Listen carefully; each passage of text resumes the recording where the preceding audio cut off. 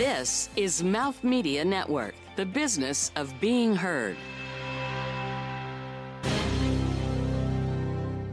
Hi everyone, my name is John Harari. I'm CEO and co-founder of Windowsware.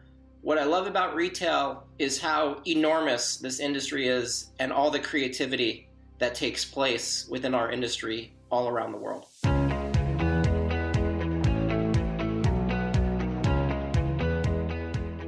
From New York City, you're listening to Retail is Your Business, covering the intersection of innovation and business in the retail industry.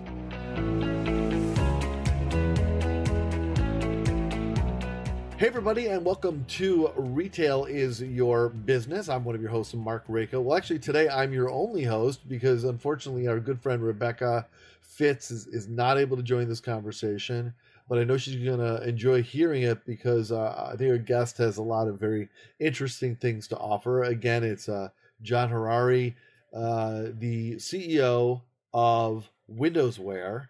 So first of all, John, great to see you. Welcome to the show. We've seen you in our respective communities in and out over quite a few years, seen you at a few Fashion is Your Business events and different Mouth Media events. And now it's great to have you on Retail is Your Business. Yeah, thanks so much. I'm excited to be here. Look, Windowsware, those who haven't heard of it, the first thing you see when you come on the website, it says the world's largest and most comprehensive visual database of retail and e-commerce. So that's a big statement. And I love that you're able to so confidently make that statement. So I have two questions that come to me naturally. One is, with full respect and a belief you can answer this, how do you know? How have you been able to measure that and be so sure of that statement? And I don't mean that as a challenge as much as, it may go to what you've really accomplished and how you're able to be sure of that. And then the second thing is I guess the natural question would be, what does that really mean? How can brands use that in their effort to conduct effective retail transactions and serve the customer appropriately? It's a great question. So, one of the ways I would look at it is, has Google captured the earth? Maybe. Right? And does Google even need to ask if it's captured it? Clearly, when you go on Google, you don't necessarily have to look at every single street globally to just have the idea that Google probably has photographed everything without having to actually go through that process. So we as a company, we actually capture retailers all around the world. Similar to Google, we have a team of photographers globally that go out and capture this content. Similar to Google, we also scrape information off the internet. So if there's content on the internet already, we're capturing it. And then we also have user-generated content as well. And we're up to about 35,000 members from all around the world. And, I would say that, back in the day, every retailer was doing their own competitive research. You have a team of creatives, and then they go out and they explore. You work at Tory Burch and you go out and you explore what other brands are doing. What do their stores look like? What do their windows look like? What does their merchandising look like? What does their packaging look like? What do their emails look like? What does their website look like? And obviously our industry is so dynamic. Things are constantly changing and technology is changing, and there's constant velocity of content out there. So these people, these human beings, these brands have to continuously stay updated on all the content that our industry is producing, and obviously from a resource perspective, it's very time consuming and it's very ineffective to have human beings do that work. If you can have a global team of photographers capturing it, as well as all the stuff that we do from a digital perspective to capture the content that's already there. So it's a great question, Mark, and you're absolutely right. But at the same time, I wouldn't be doing Windowsware if I knew of someone else doing something similar. And on the flip side, when we started the company 8 years ago, we created a database of window displays. And I literally thought after the window displays, after we accomplished that task, literally trying to just capture every window of every brand all around the world as a resource for other designers to see what has been created by other brands. I literally thought that was it. I actually didn't even think that there was more to WindowsWare beyond that. But then once, we started understanding more about this industry and all the creative things that these brands are doing, we just realized, wow, there's just so much more content out there that really no one is capturing. And traditionally also brands have, maybe they had their own records. You work at a brand and you collect your own images, you do your own research, but you're not necessarily sharing that with other brands. And ultimately a resource like WindowsWare is one that provides access to all of our content to any user that wants it. So it's a much more comprehensive and global perspective that anyone can instantly have access to. So how does this move the needle for brands, having this information, or how? What's the end product here that you do with this information? Yeah, that's a fantastic question. So that's all I asked. That's all I asked, John. It's fantastic. These are great questions. I see why you do this. You're hitting the nail right on the head. So essentially, everyone needs competitive research, and that's a very specific term. But I can also just make it very simple. If you want to go on a date with someone, you got to see what your options are, right? If you want to buy a car, you want to see what your options are. If you want to look for a home, an apartment, right? Even a shirt to wear, right? You want to look at the colors, the sizes, the brand name, right? So every human being, in order to make a decision, they need to see what their options are. And obviously, if you are a creative person working at a brand, you're creating some sort of creative product, whether that's merchandise or it's marketing or it's social media or advertising or it's a podcast, right? All these are different mediums to create. So what you need to know is what other people are doing on that medium, or how are they expressing themselves. So if you create windows for Tory Burch, you want to know what all the other windows look like. If you create emails for Ralph Lauren, you want to know what all the other brands' emails look like. And obviously, there's so many different types of creative people, whether they work on the products or the merchandising, the marketing, the advertising, the social media. But essentially, at the very base level, you need to know what others are doing. And obviously, to do that, it's a manual process. There's a human being collecting that information, or they're looking on their phone, they're spending that time collecting that. So at the very base level, it's competitive research. Look, 30 years ago, if you worked in real estate, you would have to physically go to the apartment or the home just to see what it looked like, and you might be taking photos, and no one, and that service was very valuable, just to visually see and share images and information. Now it's kind of crazy, right? You don't take your own photos. You just take whatever you see on the internet, and someone did the work for you. And that's essentially what we do. And now, the future is obviously technology and things like artificial intelligence, right? So once we have a huge library of, let's say, every window or every email that every brand is creating, then we can actually start to predict visually what will happen in the future, right? So if we know, this brand for the past 5 years has done this, then we can predict, with some level of accuracy what's going to happen in the future, and that's just based on data. And so so not even beyond collecting the content perspective, but actually giving people real insights, real information based on actual data, and that's ultimately where I want to get to, and we want to get to. And I used to work in finance. My business partner as well, Mike, and working on Wall Street, working at a hedge fund. With stocks, with the stock market, they have tools like this. They actually have tools that can analyze a company's earnings and what would that predict for the stock price and all that stuff. And we're just doing it more, but for the creative people. And obviously, our content isn't necessarily a stock price or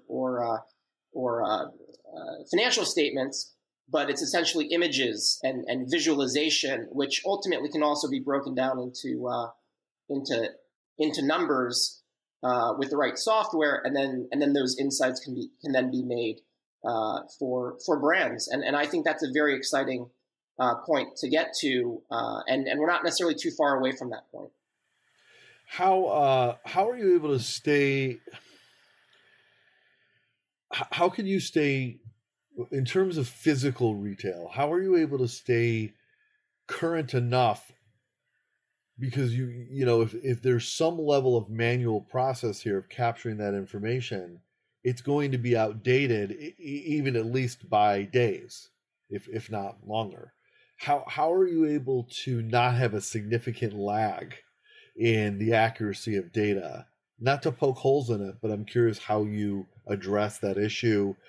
And in terms of whatever, not just capturing, well, here is what this brand has done, and therefore that's what we think they will do in the future.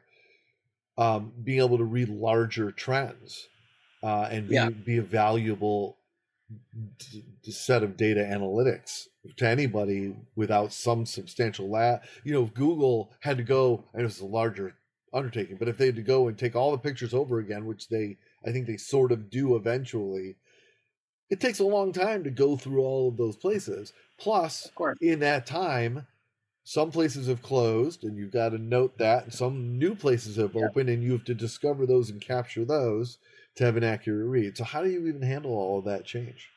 It's a great question, Mark. You know, and I don't have the answer to it. I would just say, you know, we're a business, so obviously, you know, to capture and photograph everything all the time in real time could be extremely expensive. And obviously, if we don't necessarily have users that really need that, right? I'm not sure if all of our users necessarily need up to the second visibility on every single competitor globally, like a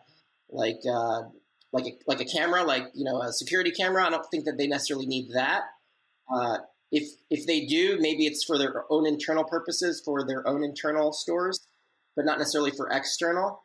So it's literally it's just a chart. You know, how much do we spend on content? Obviously, you know, we have to have always fresh content. That's the nature of the internet. That's why we're doing this podcast, because obviously it's all about new content, fresh content, recurring content.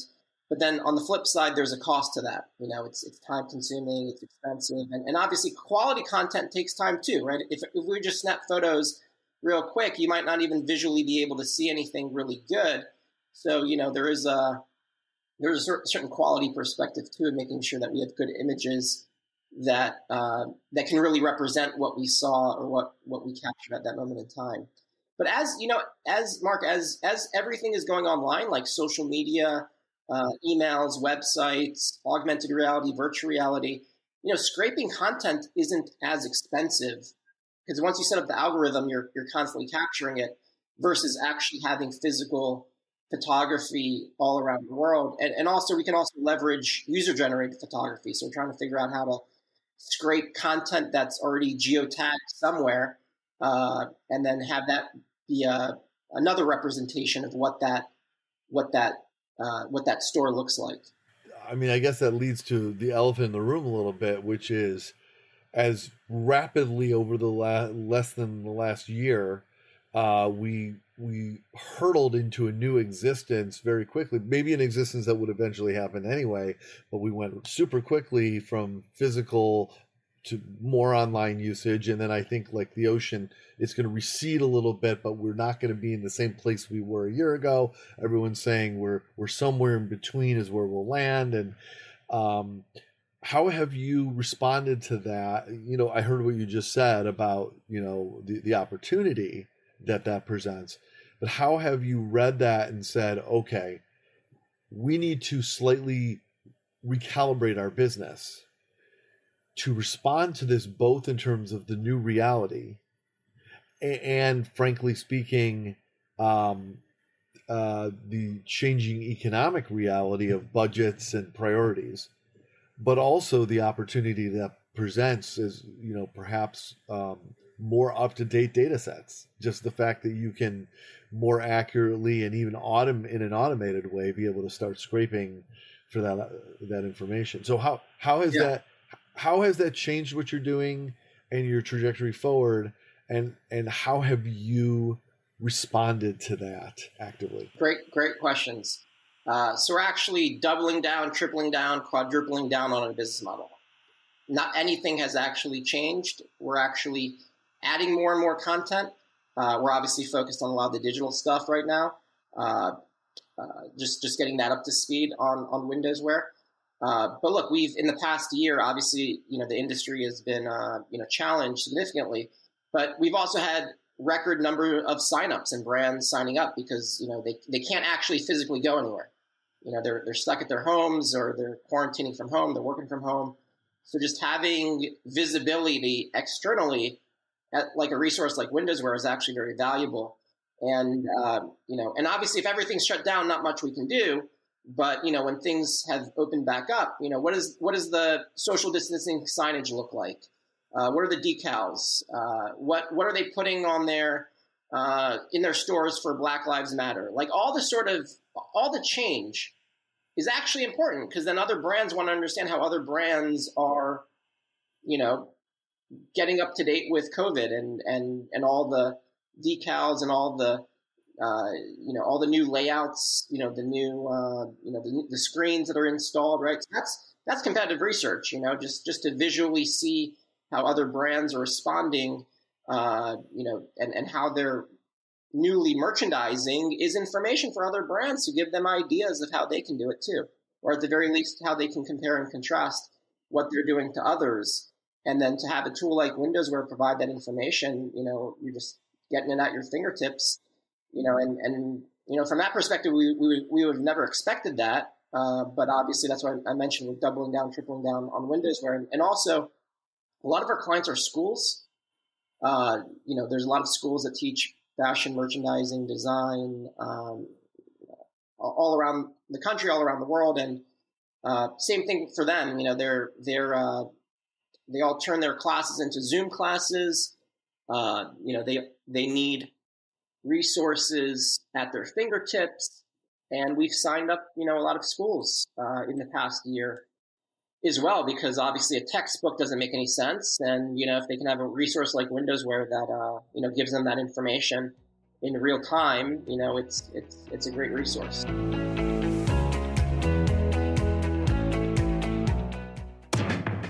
If you run a brick and mortar store, guess what? You have a problem. Retail storefronts can't drive immediate conversion, and you can only have so many shoppers inside safely. Any hours you're closed, you can't make sales there. And if you make product, your product packaging is static by nature. It can't be continuously updated, which limits the consumer experience. The next time your customer might interface with you is probably when they need to buy something else sometime in the future. Even more importantly, retail storefronts and product packages both lack a human connection. Are you able to tell the same stories in your own voice to your customers like you used to in the past?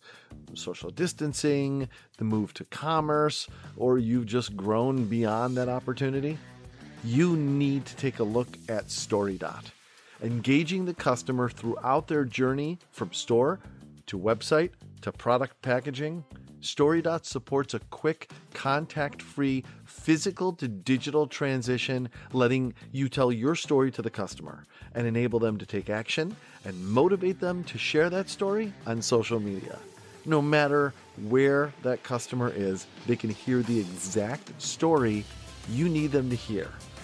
And that can convert into sales and elevate their experience and turn them into your marketers when they share on social media. And key user data is generated, providing more mapping of the relationship with customers. You need to see StoryDot in action and explore how StoryDot can connect the dots between you and customers. So visit www.storydot.com. That's www.storydot.com.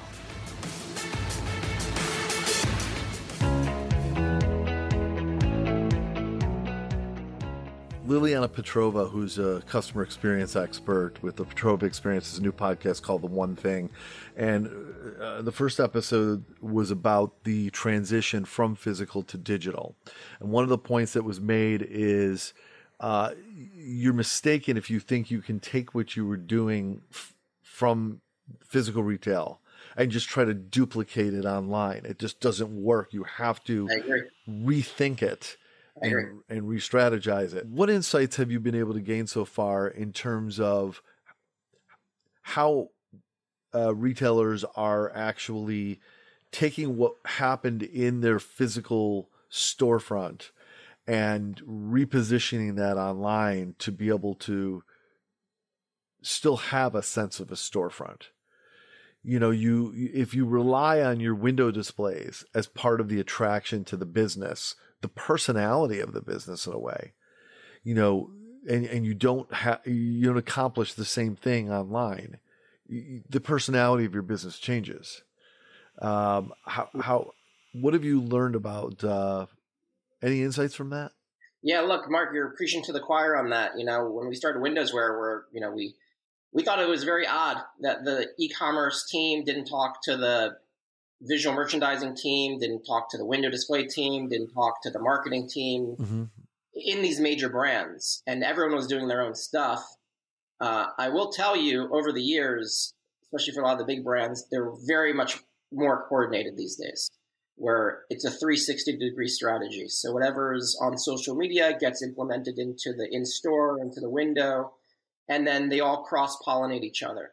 So if you're in the store, you see something, you're on the social media, you're seeing similar content, but obviously optimized for the physical or the digital or the social media. But it's actually like a breath of fresh air because for years as a company, we tried to sort of talk to these different groups that wouldn't even talk to each other internally. And now everyone is much more aligned. Everyone sort of gets it. Look, there's no playbook to the internet. No one ever, everyone just had to discover it as they went. And obviously the technology, some people embrace the technology, some don't. Some understand it, some don't. And obviously social media has changed too. They've changed their algorithms. They've changed how they do what they do. And so, everyone's got different opinions. Everyone uses it differently. But, I think we're at a point where social media is a lot more mature, today than it was 10 years ago. And so in that time, we've seen a lot more coordination internally and also externally with the content. But I agree with what you had mentioned, what that woman said, because it's absolutely right. You can't just create something and expect it to work for digital, for social, and vice versa. But look, I actually love physical visual display. It's one of these things where, I didn't necessarily understand the value of it, immediately. Obviously, by doing this for many, many years, I've really come to deeper understand it. For instance, one of our clients is the Fifth Avenue Association, and on Fifth Avenue, they were thinking this whole time what they were going to do for Fifth Avenue. All the stores are, a lot of the retailers have vacated, a lot of empty storefronts, and this is Fifth Avenue in New York City, right? Prime real estate, and the Fifth Avenue Association is the business improvement district that is really charged to help make Fifth Avenue like a global shopping destination. So they're thinking, do we create, windows in the vacant stores, but then how does that relate to the other stores that are not vacant? Anyway, they I don't know if you saw it, but there was they created these 10 holiday centerpieces, and they actually physically put it on Fifth Avenue, right? Like the actual sidewalk. They made one like a big giant balloon. They did another one like a Rubik's Cube, just very fun, very brightly colored physical props, and millions of people were taking photos of it, right?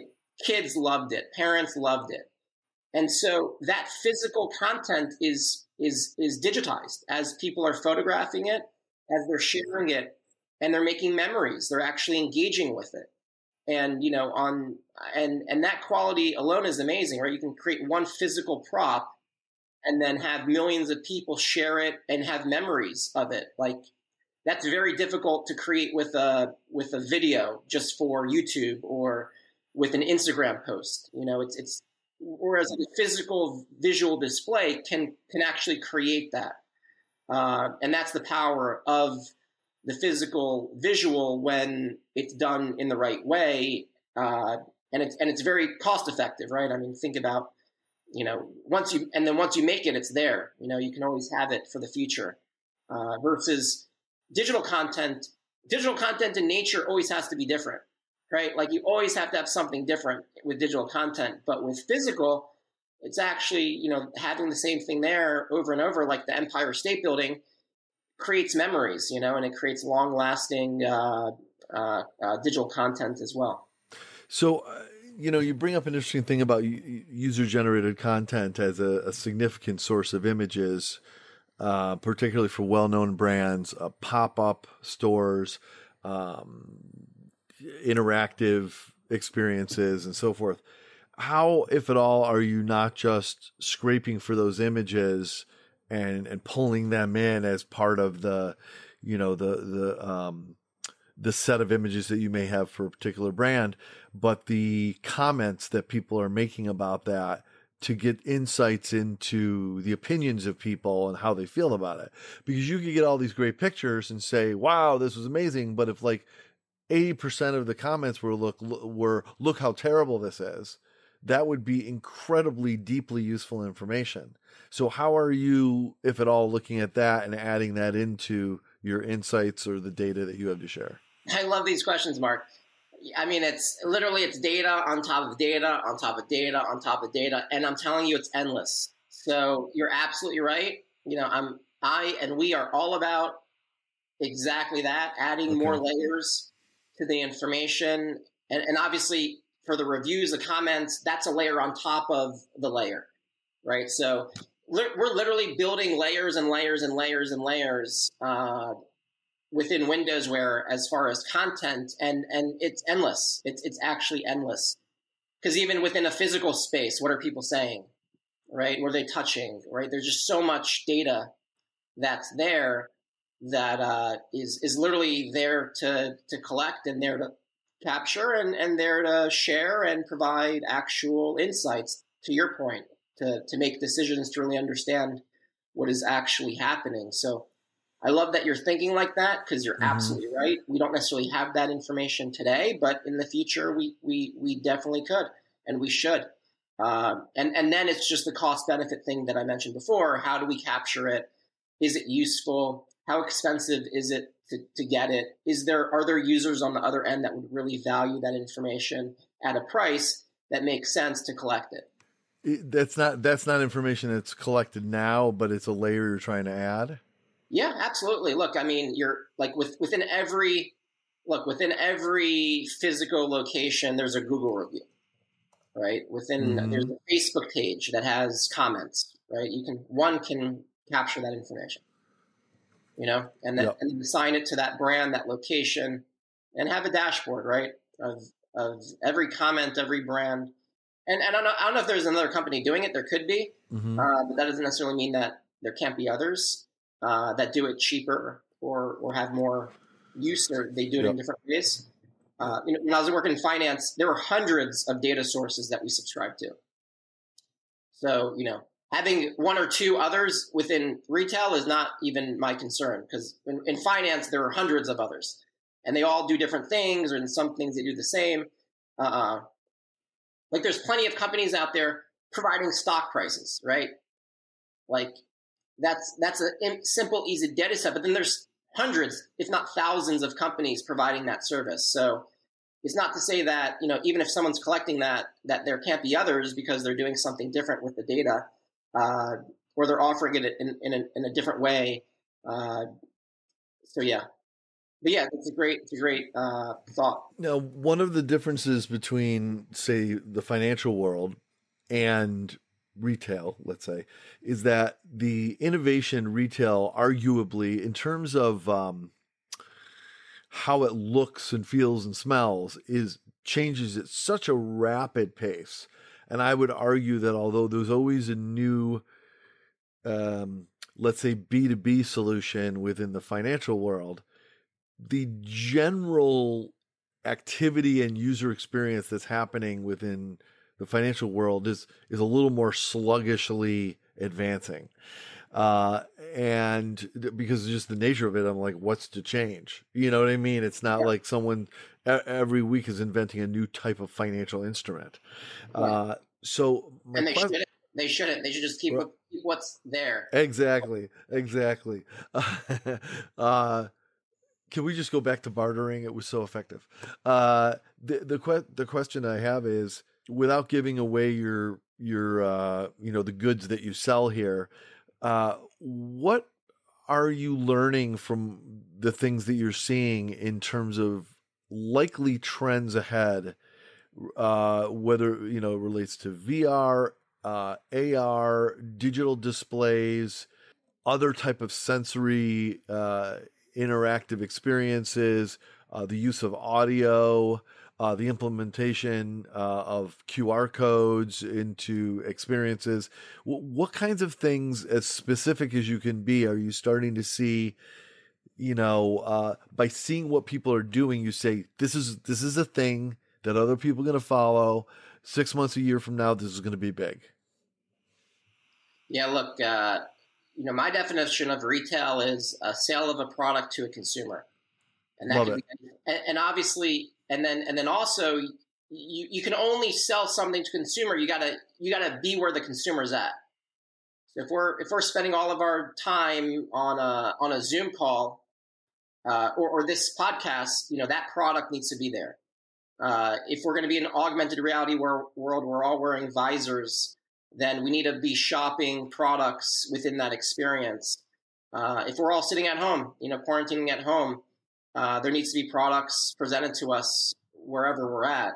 And obviously, if when the world opens back up, then we're all shopping, we're out and about, we're exploring things,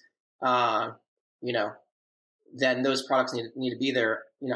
I definitely think the commercial real estate industry needs to re-understand how they do business.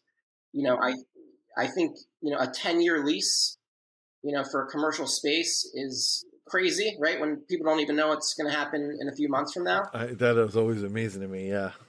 And obviously with retail, so much business is being done online, and you can measure the value of your investment. If you spend an ad on a certain social media channel or to promote content on the internet, you can actually pay for the traffic, right? So you know exactly how many visitors you're going to get. You can pay for that.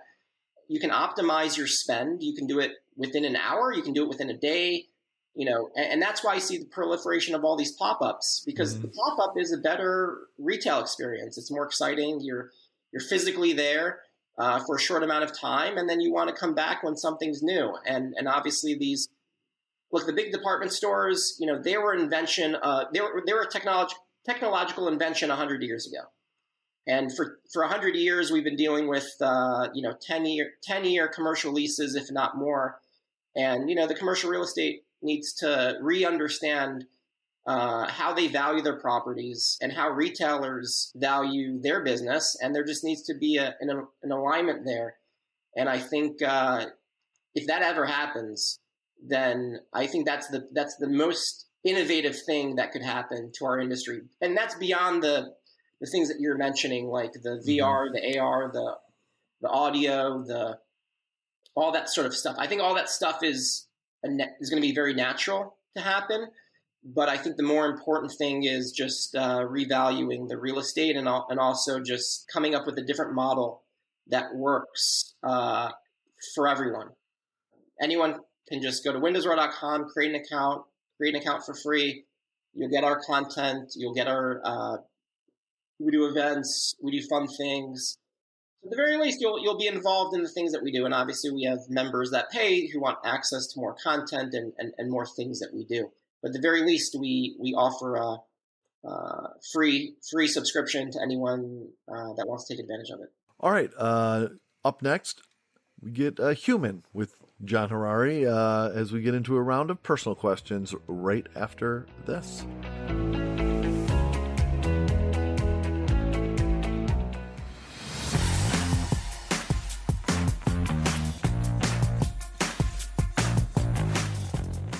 Culture starts at the top, and great customer experience the only competitive strategy in today's world is fueled by great leadership. We hear and read this every day, but many brands don't drive customer-first strategy. For those at the top who want to make that leap but don't know how, we'll learn from leaders who share what you must do to become customer-centric. I am Liliana Petrova, and this is The One Thing.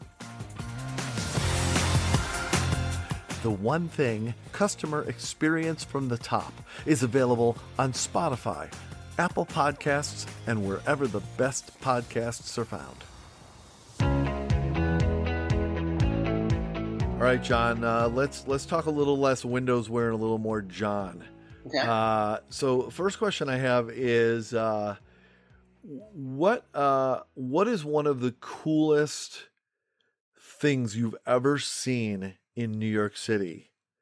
So a window is about putting something in this way. It's about seeing something most of the case that gets you excited and creates an emotional impact on you that drives you eventually towards an affinity with the brand and ultimately conversion. That's the whole idea of having a window, at least in my head.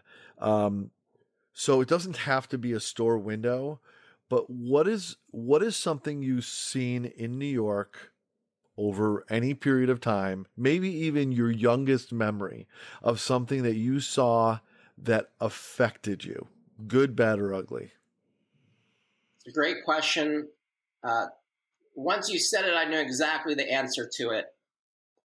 I don't know what year it was, but Studio 54 opened one night only. It was like Sirius XM Radio created a new station. The number was 54, and it was like an all disco station. So to celebrate that, they actually recreated Studio 54. Studio 54 today is like an actual theater where you can actually see, performances.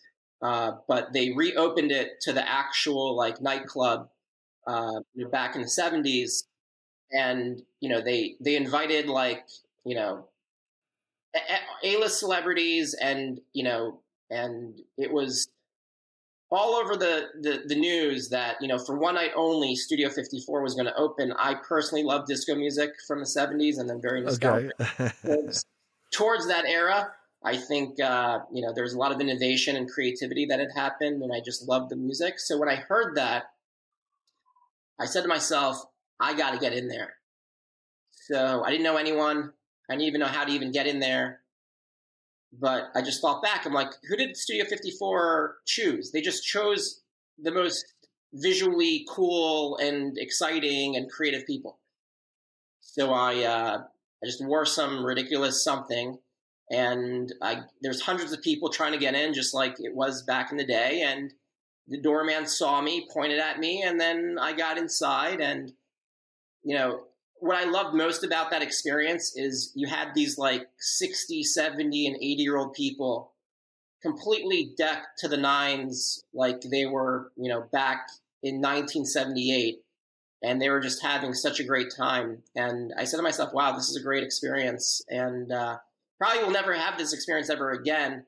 And it was just so cool to just be in a room with like 1,000 other people, all ages, all different nationalities, ethnicities, and just everyone just being very happy and excited. So that was a super cool, probably one of my best experiences I've ever had in New York. That's pretty cool.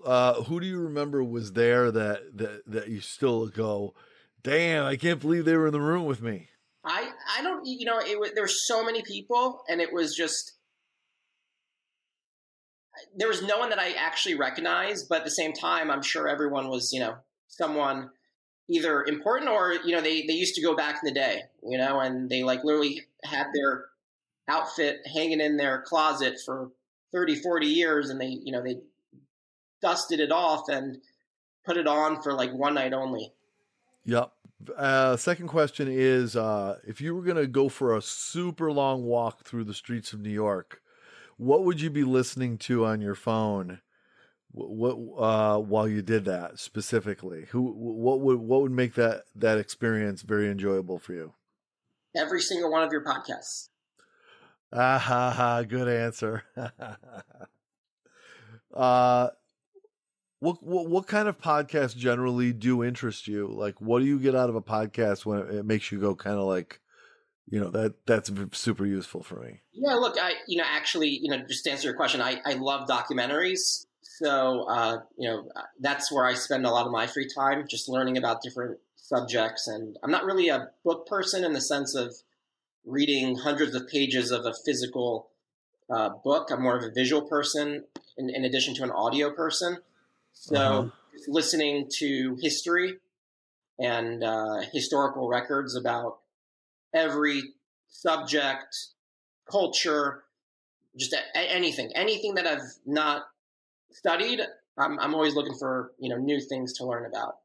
Because I definitely think that there's cross-pollination when it comes to understanding the historical record or understanding how other things work and how it can apply to what you're doing. Excellent. And how can people, you mentioned windowsware.com, how do you invite people to connect with you directly? And if so, how can they do that? Yeah, of course. My personal email is john@johnharari.com. And then anything, all my social media is John Harari, JONHARARI. John Harari, CEO and co-founder of Windowsware. Thanks so much, man, for joining. I'm excited to see kind of how you paddle along with the continuous transformation of the retail industry, given the circumstances of our times, and find what that means for you going forward as you continue to, I wouldn't say reinvent yourself, but recalibrate. So find the best parts of what you do and amplify them. So thanks a lot for joining. Thank you, Mark.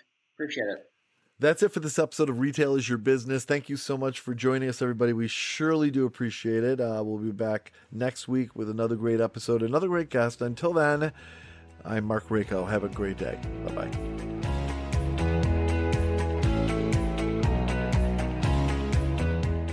This has been Retail is Your Business, produced by Mouth Media Network. Copyright 2020. Your brand message can be on this show. Email us to find out more at podcast@mouthmedianetwork.com. Thank you for listening.